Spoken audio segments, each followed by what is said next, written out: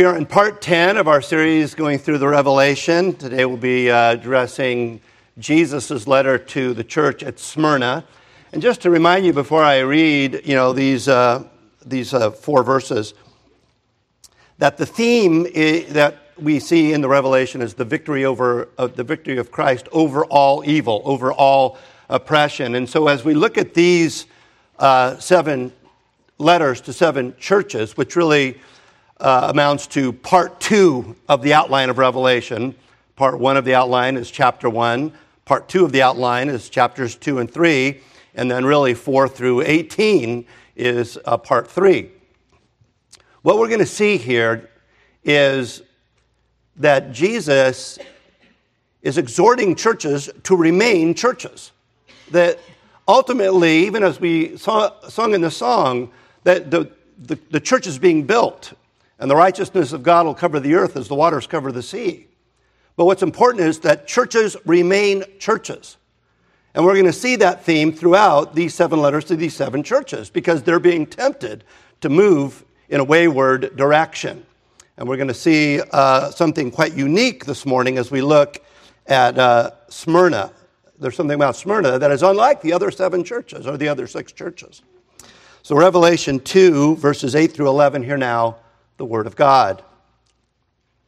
And to the angel of the church in Smyrna write, these things says the first and the last, who was dead and came to life. I know your works, tribulation, and poverty, but you are rich. And I know the blasphemy of those who say they are Jews and are not, but are a synagogue of Satan. Do not fear any of those things which you are about to suffer.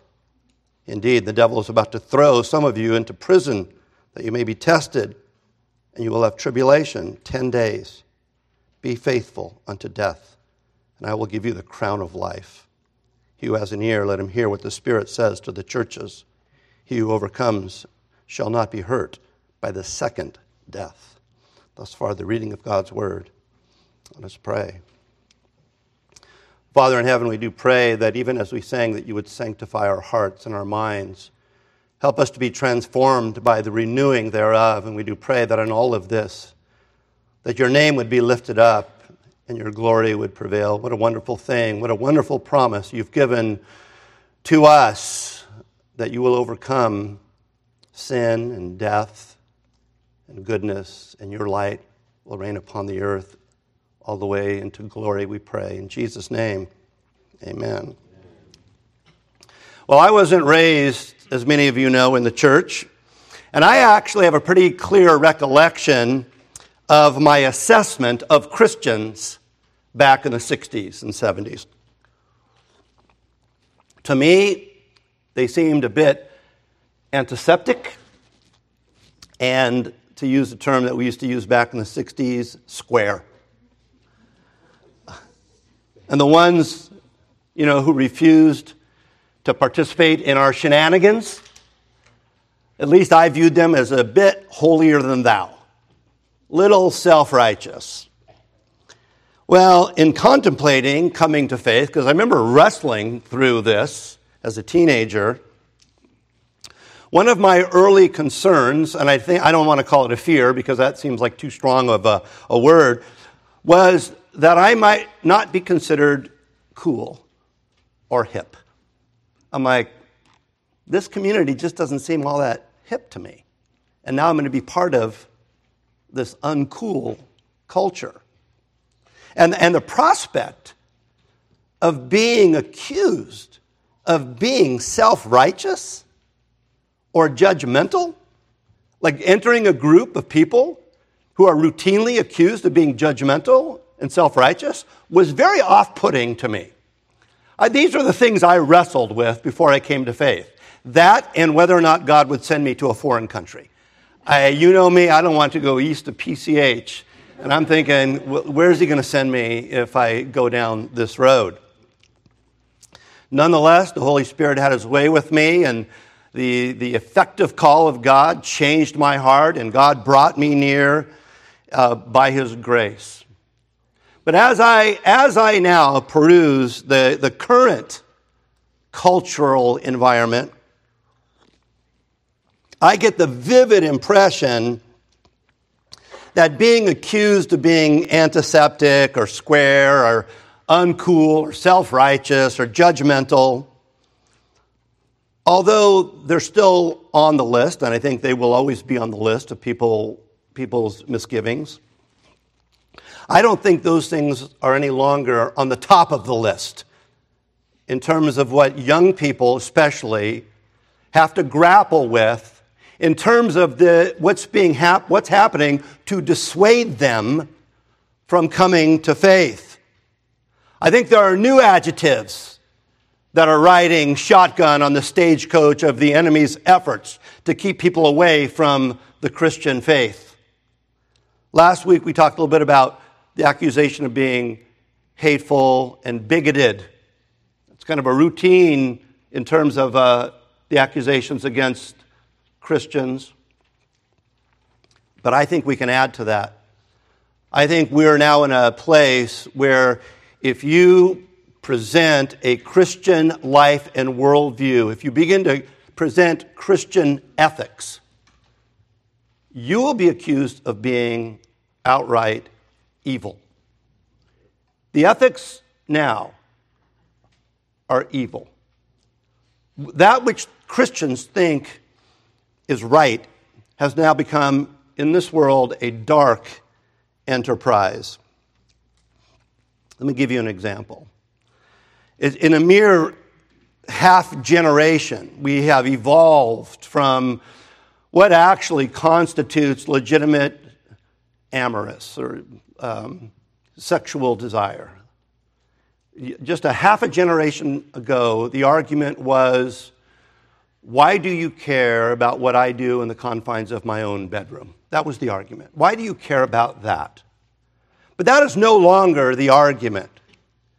The new argument is, if you don't publicly endorse and sanction my passionate proclivities and allow your children to be catechized thusly, you are an evil person and you should be ostracized from public discourse.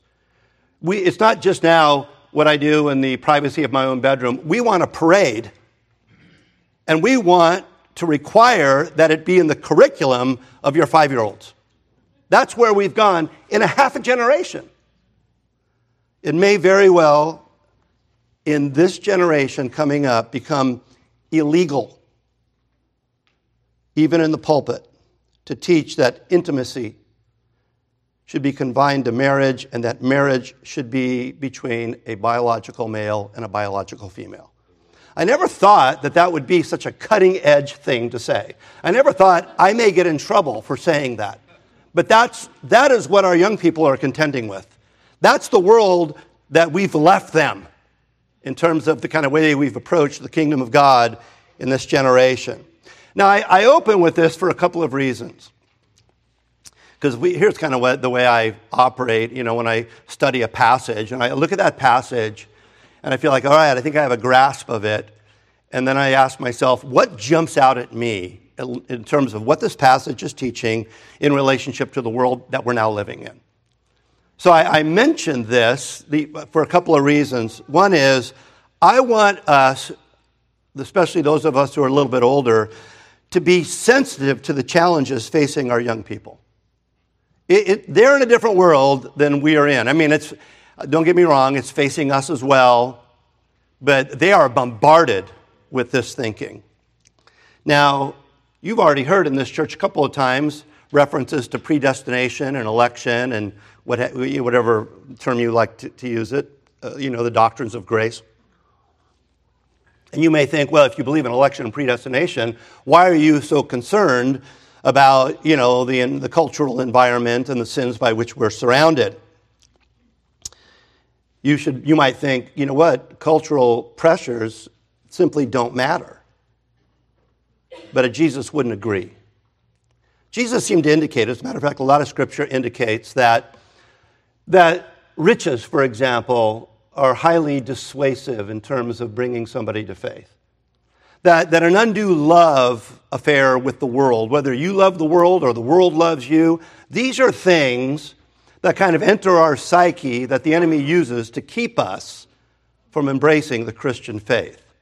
So even though we most assuredly recognize that apart from grace, it is impossible to use the words of Jesus to come to faith. It's impossible in the nature of man. There are things in this world, the flesh, the devil, that make war with the kingdom of God.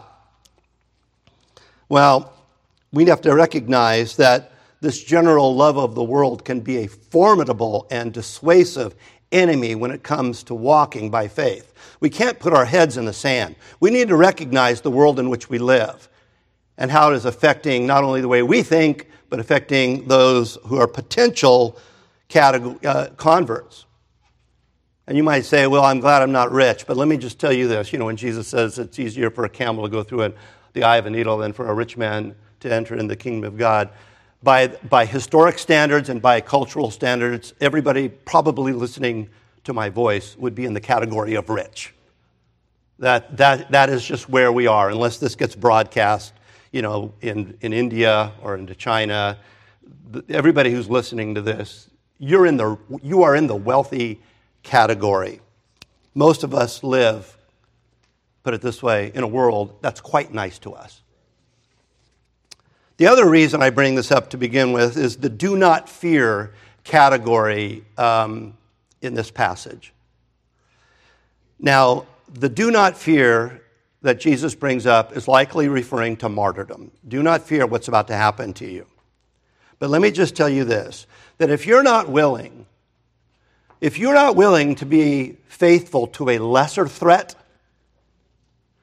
don't think or fantasize that you're going to be willing to be faithful to a greater threat. Don't go, I'm going to give in to these little things that are tempting me, but if the big thing comes, I'm going to stand my ground. That is not the way it works. There's a biblical principle that teaches us that if we're not faithful in the small, we won't be faithful in the big. So we need to recognize that even though I don't have the message to you right now that you're about to be thrown into prison, I don't have the message to you right now that you may be put to death, and I'm not going to say be faithful unto death when the death comes, because you're probably all, like me, going to die of having too fatty of a diet or something like that. You're not going to. Nonetheless, we need to recognize that we are called to faithfulness. That's what Jesus is saying here. He is calling these people to be faithful. Now, what we're going to see in this letter to Smyrna is an example. And it is the one example, the only example of these 7 churches of a faithful church. Yeah, there's a pattern in these 7 letters where, you see the title of Christ and you see him saying, I know something about you. And then there's usually some critique of something they're doing wrong. That's not happening with Smyrna. Everything in Smyrna is positive. Smyrna is a faithful church. Yet, know this, that does not exempt them from the difficulties that lie ahead. They are a faithful church, but they're about to enter into difficult times. Now let's talk a little bit about Smyrna itself. Smyrna is about somewhere between 35 to 50 miles north of Ephesus. Remember, last week we started with Ephesus, where these 7 letters, 7 churches, are on a Roman postal route. So it starts with Ephesus, and then it starts kind of doing like a horseshoe. So we're going north. And Smyrna was known as a very beautiful city. It was actually called the lovely crown, the ornament of Asia. So we're talking about a place that if you might go there on vacation because it's so nice. Actually, it was very rich. They had a lot of trade that took place there. But interestingly enough, in 580 BC, before Christ, that city was leveled to the ground. It was leveled to nothing, and then rebuilt in 290 BC. So we've got a couple of hundred years here. And it was one of the first and only actual planned cities. They kind of said, okay, what are we going to do here? If you've ever been to a planned city, you can see that things are pretty well organized. And they were actually known for having streets of gold. Now, I tried to do a little research and go, well, was it real gold, or was it gold-plated, or was it painted gold? I don't have an answer to that question. But that's kind of the city. It was like this beautiful city with streets of gold. But in 195 BC, now this is before the Roman Empire, this is still during the time when the Greeks more or less ruled the world, they erected there a temple to the goddess of Rome. They actually had to win that honor. That was something, it was like winning a place to have the Olympics, right? You had to compete for it and get the honor of erecting a temple to the goddess of Rome. And I mention that because Smyrna was a hub of emperor worship. And I think it's important for us to recognize this. The Caesars required that the citizens acknowledge their deity, that they weren't just leaders, they weren't just civil magistrates, they had a level of godhood that the citizens needed to acknowledge. They actually built a temple to Tiberius, who was the Caesar in Rome from 14 to 37 AD. So they're going, we are on board to worship Caesar. They also had athletic games there. Smyrna was also famous for a colony of Jews who, very similar to the Pharisees, were very hostile to Christians. That's probably the reference here to the synagogue of Satan. We'll get to that in a second. They say they are Jews, but they're not. But they are a synagogue of Satan. All of these things we find in the city of Smyrna.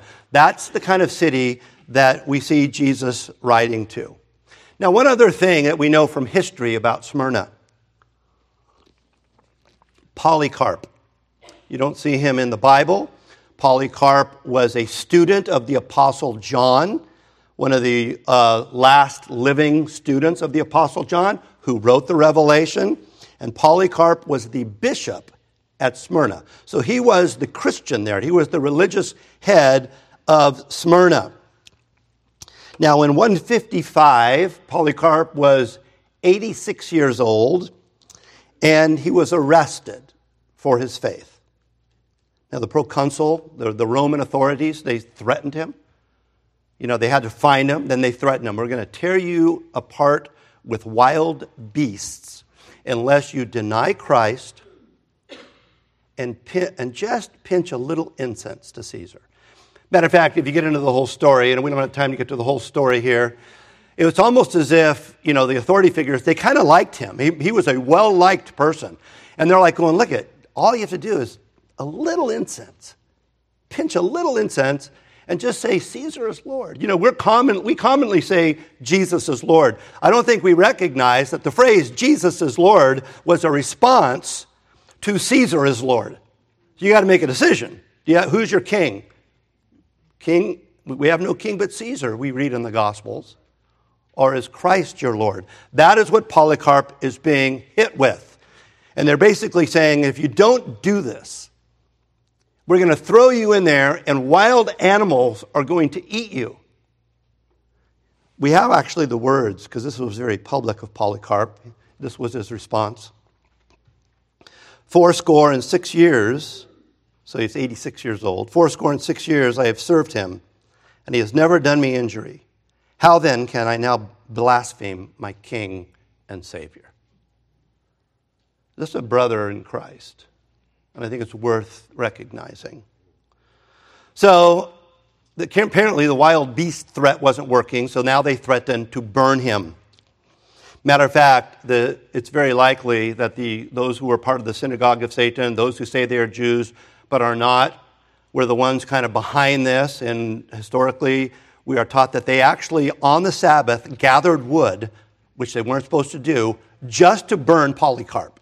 That's how into it they were.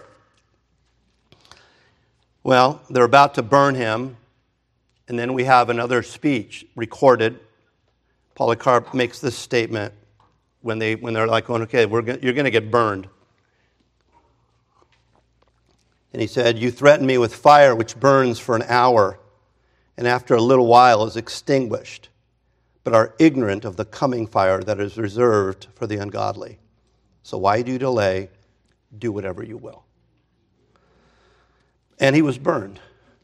And he was refused an honorable burial in hopes of sending a message to the church. But it did not actually accomplish its desired effect. We're still talking about Polycarp. Right? The blood of the martyrs is the seed of the church. Okay, moving on. Verse 8. And to the angel of the church in Smyrna write, these things says the first and the last who was dead and came to life. Again, just to review, the word angel here is probably referring to the pastor of the congregation who is giving the message to the congregation. And then we have the title, first and last, dead and came to life. I don't want to put too much into that. We're not told exactly why a specific title is given to a specific church in terms of the address of Jesus. Some people have speculated that it had to do with what was happening in Smyrna itself. Smyrna, in a sense, as a city, died and came back to life. Like I said earlier, the whole city was waylaid in 590, 580, and then it was built up and then became a beautiful hub. So maybe some people speculate that it's kind of like it was dead and now it's alive. There was also a fable that was popular at the time, and you may have heard this. You hear this kind of sometimes when people say, well, you know, the story of Jesus dying and coming back to life. There were people before him who did that, or they said about that. And, not to get into the details there, but, the message of the gospel goes all the way back to the beginning of time. So, of course, there are going to be counterfeits. You're going to hear, well, other religions believed in a flood. Well, of course other religions believed in the flood. You know why? Because there was a flood. I mean, these types of arguments, they seem like they get gravel, but they really don't. But there was this fable that Dionysus was dead and came back to life. And so some people speculated that's like, no, this is the real first and last who was dead and came back to life. Well, I don't know for sure, but it seems most reasonable to me as I read this to conclude that since the church was about to undergo such a fiery trial, which may have included the death of many of these people, they are reminded who's in control of human history. First and last, beginning and end. These are designations that belong to God and to God alone, who is in control of history. And the fact that they were going to be presented with the possibility of dying, they needed to know that they served a Savior who was dead and came back to life and gives the victory of that life to all who call upon his name. And we need to ever approach the Revelation, really any book in the Bible, with a recognition of the resurrection. Our minds can't drift as we study the Bible away from the fact that the power of the victory that we're going to see in this entire book is assigned to the resurrection. And that goes to you individually over the sin and death that inevitably waits you, or the culture in terms of its effect. It is the power of the resurrection that accomplishes these things. Moving on, verse 9. This is, again, Jesus speaking. I know your works, tribulation and poverty, but you are rich. And I know the blasphemy of those who say they are Jews and are not, but are a synagogue of Satan. So the city, as I said, was rich, but the members of this church were not. That's a conclusion we have to kind of draw here. It was not an easy place to be a Christian. We're going to see later in Revelation that trade unions actually required an allegiance to Caesar. I talked about Polycarp. You pinch a little incense. If you don't do that, if you didn't do that, you could not engage in the trade. Later, we're going to see this more or less in a reference to the mark of the beast. If you don't take the mark, you can't engage in this society in any kind of prosperous way. Their tribulation. Jesus says, I know your tribulation. Well, what does that mean, their tribulation? That they were oppressed, that they were afflicted, that things were hard for them. And their poverty was just that, literal poverty. They just couldn't make ends meet. They didn't have 2 nickels to rub together. And all of this is very likely due to their faithfulness. If they wanted to remain faithful, they were not going to ascend to the higher ladder of the society. Apparently, the prosperity gospel had not reached Smyrna. So let me ask you, and I ask myself, what are we willing to sacrifice in order to maintain our faithfulness? Because I'm going to tell you, we've lived in a culture where it's kind of politically expeditious and beneficial to be a Christian. That's kind of the way it's been in America for a while. You want to, like I've said before, you want to run for president, you still got to kind of be a Christian. We've not had a president who has not, in some level, said, I'm a Christian.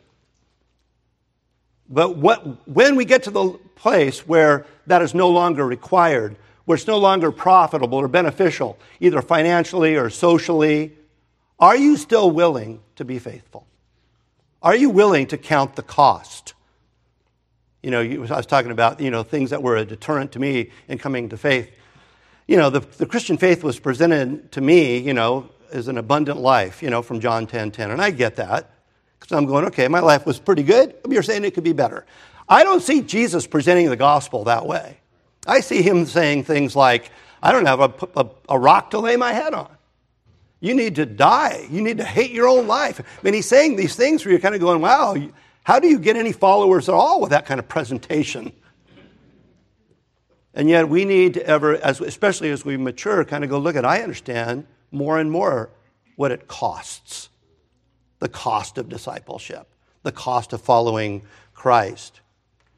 Whether it has to do with income, the convenience of public education, social advancement, creature comforts, and life itself. Are you kind of going, look, I'm trying to prepare my heart and my mind to be willing to give it all up? Are we willing to remain or even descend to the lower ladder of our culture for our faith? Are you willing to be poor in the world's eyes that you might be rich toward God? Now, you maybe right now in the back of your mind, you're going, yeah, I can. All right, well, good for you. Well, let's just see what happens, right? As life really kind of begins to give you the blows. The author of Hebrews writes in Hebrews 10:34, for you had compassion on me and my chains and joyfully accepted the plundering of your goods, knowing that you have a better and an enduring possession for yourselves in heaven. You can barely read a few chapters in your Bible without coming across some lesson on the deceptiveness of riches. To what extent do we believe and embrace the estimation of Christ as we read in this passage of what actually constitutes riches? Do you have it squarely in your mind what riches actually are? Because Jesus says, I know your poverty, I know your tribulation, but you are rich. What's he saying there? He's not being contradictory. You're poor in one way, but you're rich in another way. And the way you're rich, we have to read that, is far superior to the way that you're poor. Well, we read in 1 Timothy 6, 17 through 19, as for the rich in this present age, charge them not to be haughty, nor set their hopes on the uncertainty of riches. Now, don't get me wrong. you're going to read a lot of people in the Bible, who have money and are godly people. It's not as if being rich is inherently evil. It is a great temptation. And if you start putting faith in riches, you're putting your faith in that which is uncertain. The uncertainty of riches. Because let me tell you, however rich you are right now, you might be poor tomorrow. It's just the way it works. All you have to do is go back, less than a century, and everybody who was rich in 1928 was not rich in 1929. So we forget. It was, the beginning of the Depression, for those of you who are not old enough to remember.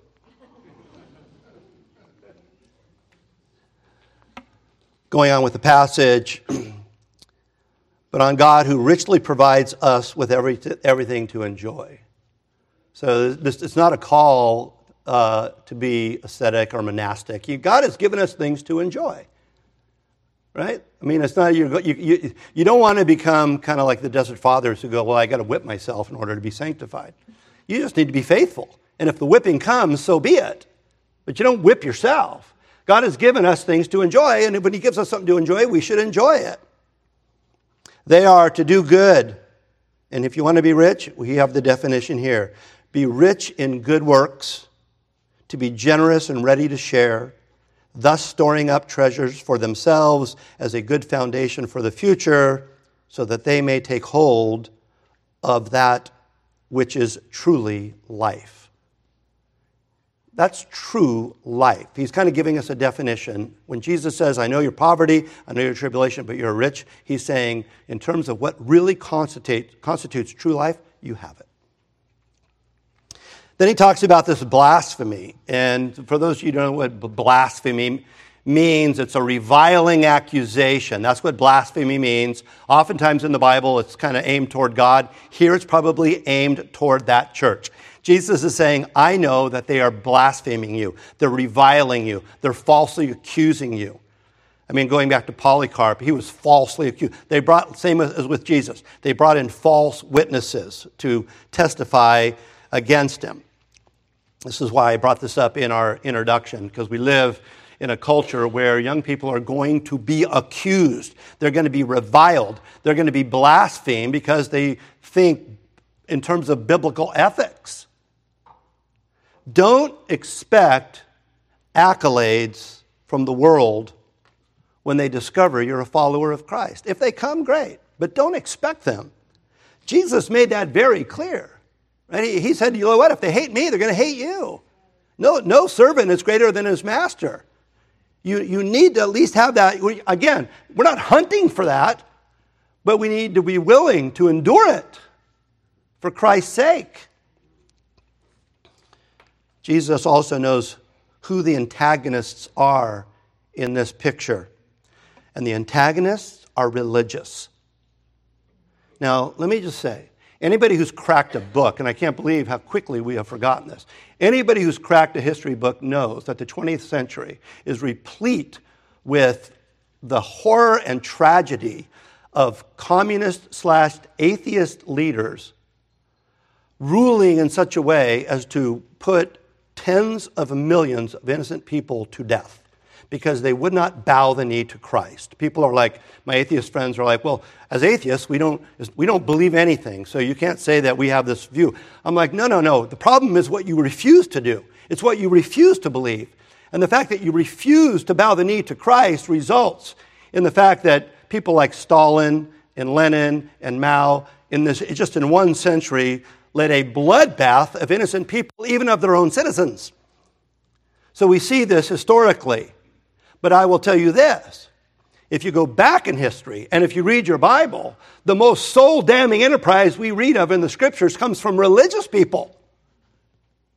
The greatest enemy of Jesus were priests.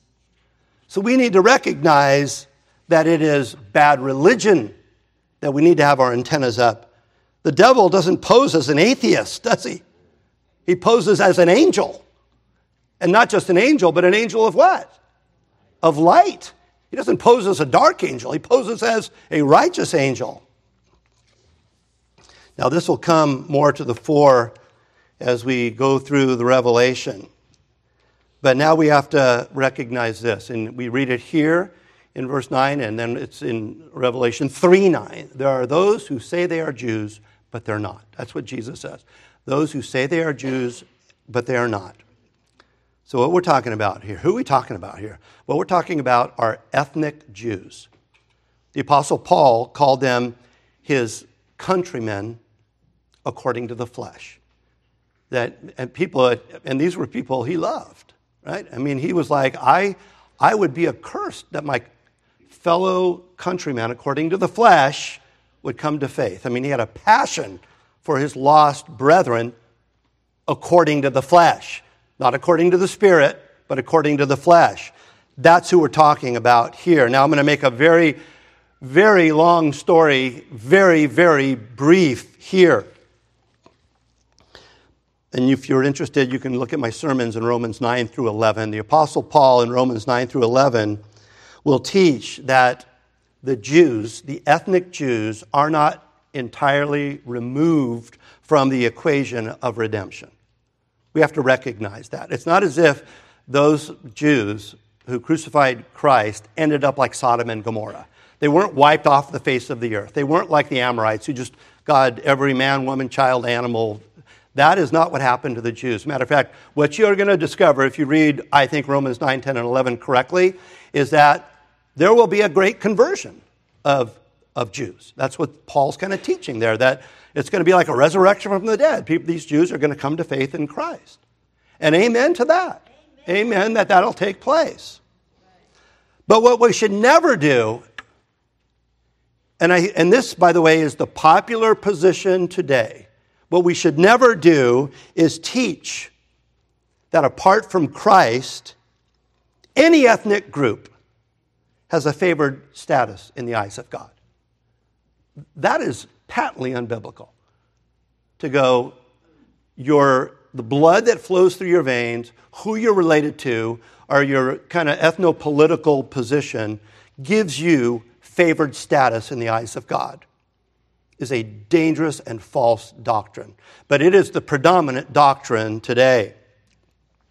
These detractors of which Jesus speaks, though they were ethnic Jews, right? They say they're Jews.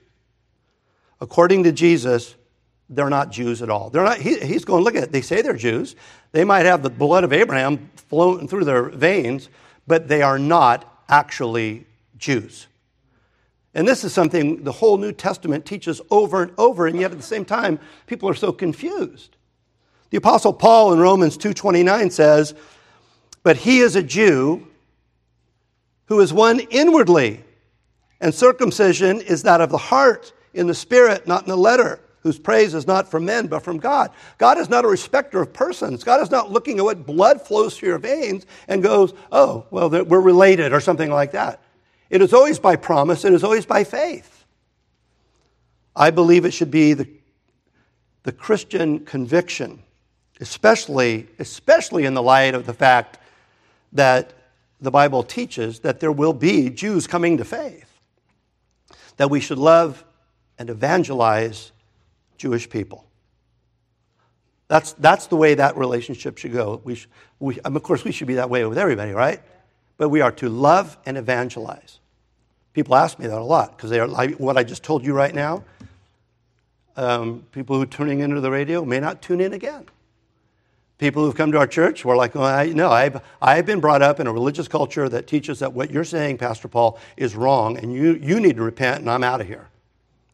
And what am I saying? I am saying that the Jews, like anybody else, need to be loved and evangelized.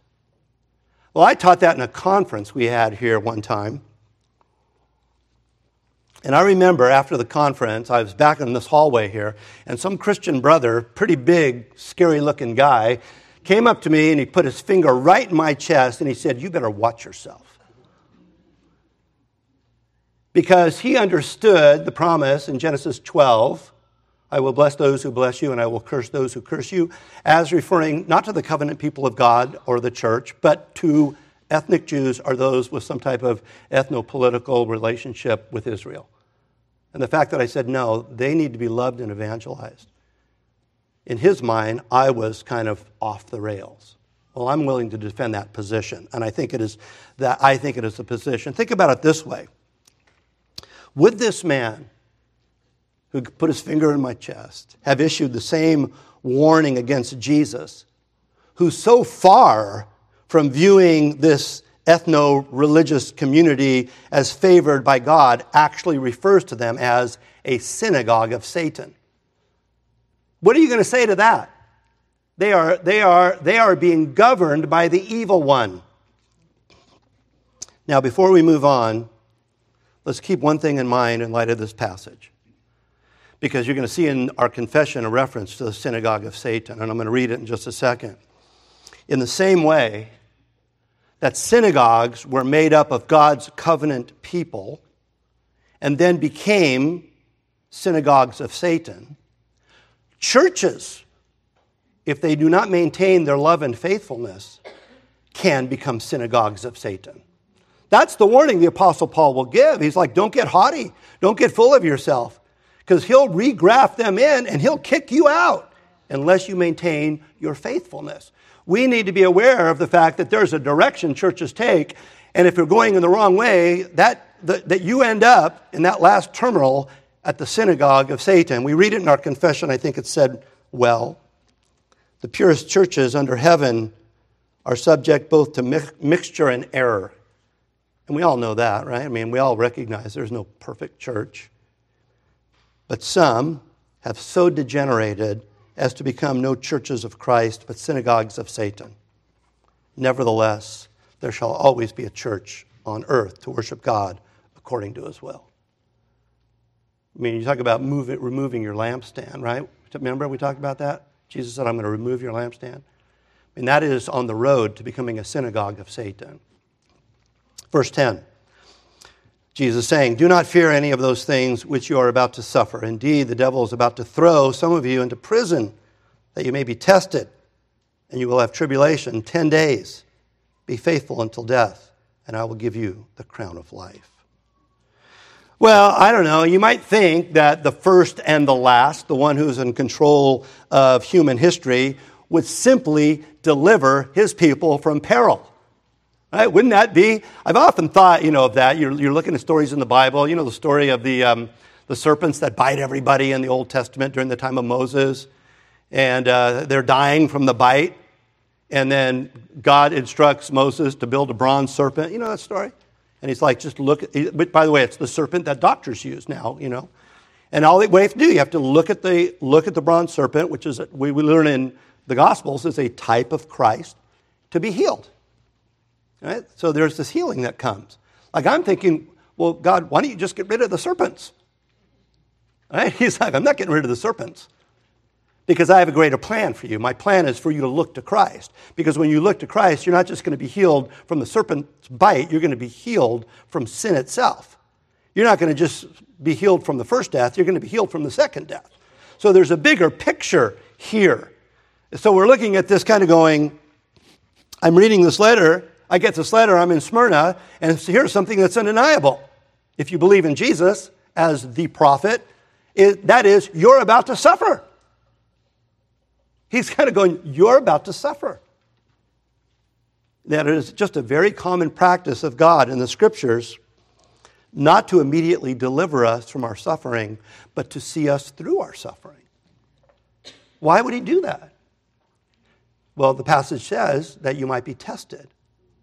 That you think, we think of a test, we might take in school, but I would more compare that to like the testing of a metal, right? The refining of a metal. He's refining us through suffering. The author of Hebrews says that Jesus was perfected through suffering. God is bringing us to a certain place, and the means by which he gets us there is through our suffering. Are you willing to do that? Are you willing to go through the suffering? Are you going, no, I've signed up for Christianity because I was told things would be easy. Well, Jesus is writing a letter saying you're about to suffer. Put it in the bulletin, right?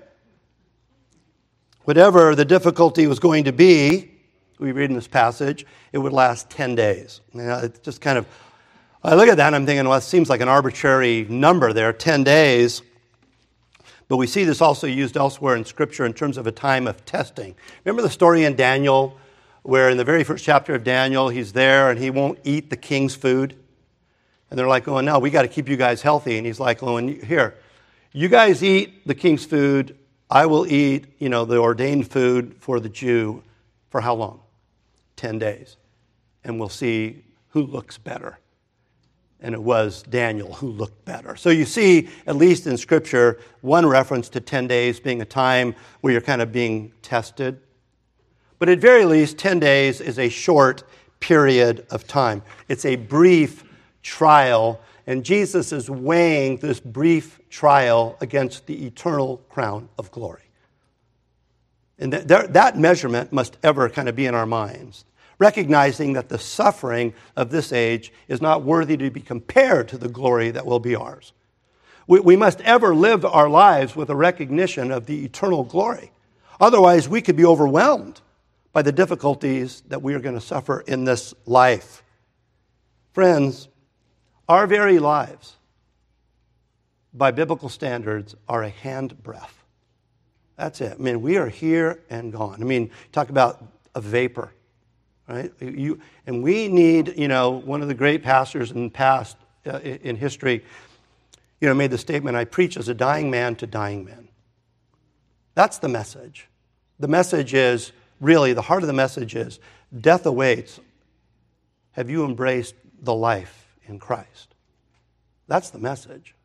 It's not just kind of like, hey, I can, it's not your best life now, which is, by the way, a best-selling Christian book. I hope it's not. I hope this isn't my best life now. It's eternal life. Now, before we close, I think it might help us to recognize kind of the machinations of Jesus' warning here. Like, how does this all unfold? What does this look like? Because he says the devil's going to throw you in prison. But that doesn't really happen, right? I mean, it's not like the devil kind of goes, hey, come on, right? Walks you into prison. So what does that look like? How does the devil actually achieve throwing these Christians into prison?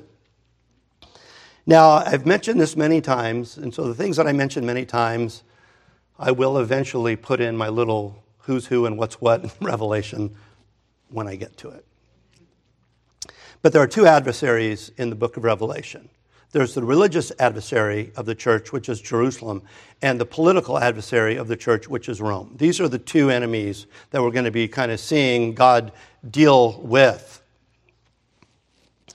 Well, the means by which this testing/imprisonment takes place is by Satan winning the religious community, right? The religious community becomes a synagogue of what?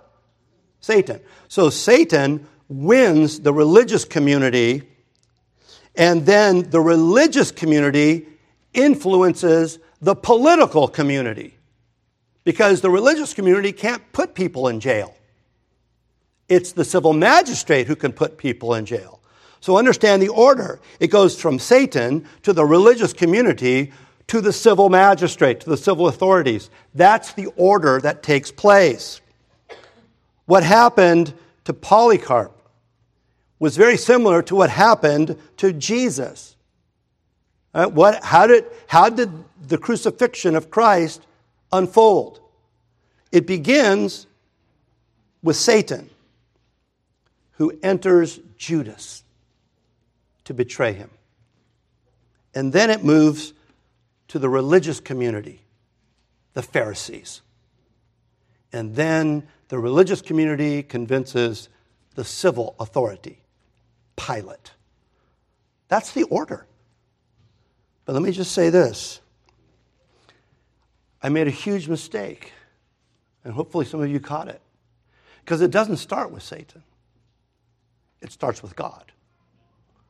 Because ultimately, as with the Apostle Paul's thorn in the flesh, it's God's own plan for the refinement of his own people.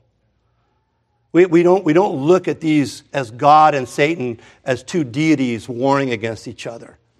The devil, Luther said, is God's devil. He's God's junkyard dog. And the crooked stick of Satan is something God will use to draw his own straight line. God will accomplish through the sin of man his own divine purpose and plan. And this is something that Jesus needs to convey to this church. He's the first and the last. Satan's going to throw you into prison, but you need to understand that it is your kingdom that endures to the end. And I am your king, and I will deliver you. We admire people who are faithful unto death. Jesus says, be faithful unto death. But I would argue that being faithful unto death must always ultimately be in the service of Christ. Whether I'm a police officer or in the military or a dad or whatever I am, that ultimately I need to recognize that if I'm going to give my life up, ultimately, even though it might be for my own children or my own country or my own what have you, ultimately is to the glory of Christ. We need to be willing to give this life up. But you never give up that second death. That is not on the block. That is not something that we negotiate with. To die for a lesser God, I think, is tragic, because there is a second death that Jesus refers to here that is much worse than the first death. You know, if you read John Calvin on, the passion of Christ in the Garden of Gethsemane when he's sweating the great drops of blood, Calvin says something that at first blush almost sounds so irreverent. He basically says that if what Jesus was going through in terms of take this cup from me and I'm sweating these great drops of blood, if what Jesus had in mind was the first death, if what Jesus had in mind was what the Romans were going to do to him, he would have been effeminate. And I'm like, wow, that seems like a dangerous thing to say. But his argument is this. He goes, because there were people who faced the cross of Rome with great courage. Are we going to assume that Jesus was not as courageous, as Spartacus? No. What Calvin argues, and I agree with, is that it wasn't the first death that caused this consternation in the heart of Christ. It was the prospect of the second death. It wasn't the wrath of man that concerned Jesus. It was the wrath of God that concerned Jesus. We don't want to face that second death. That second death is faced for us by Christ.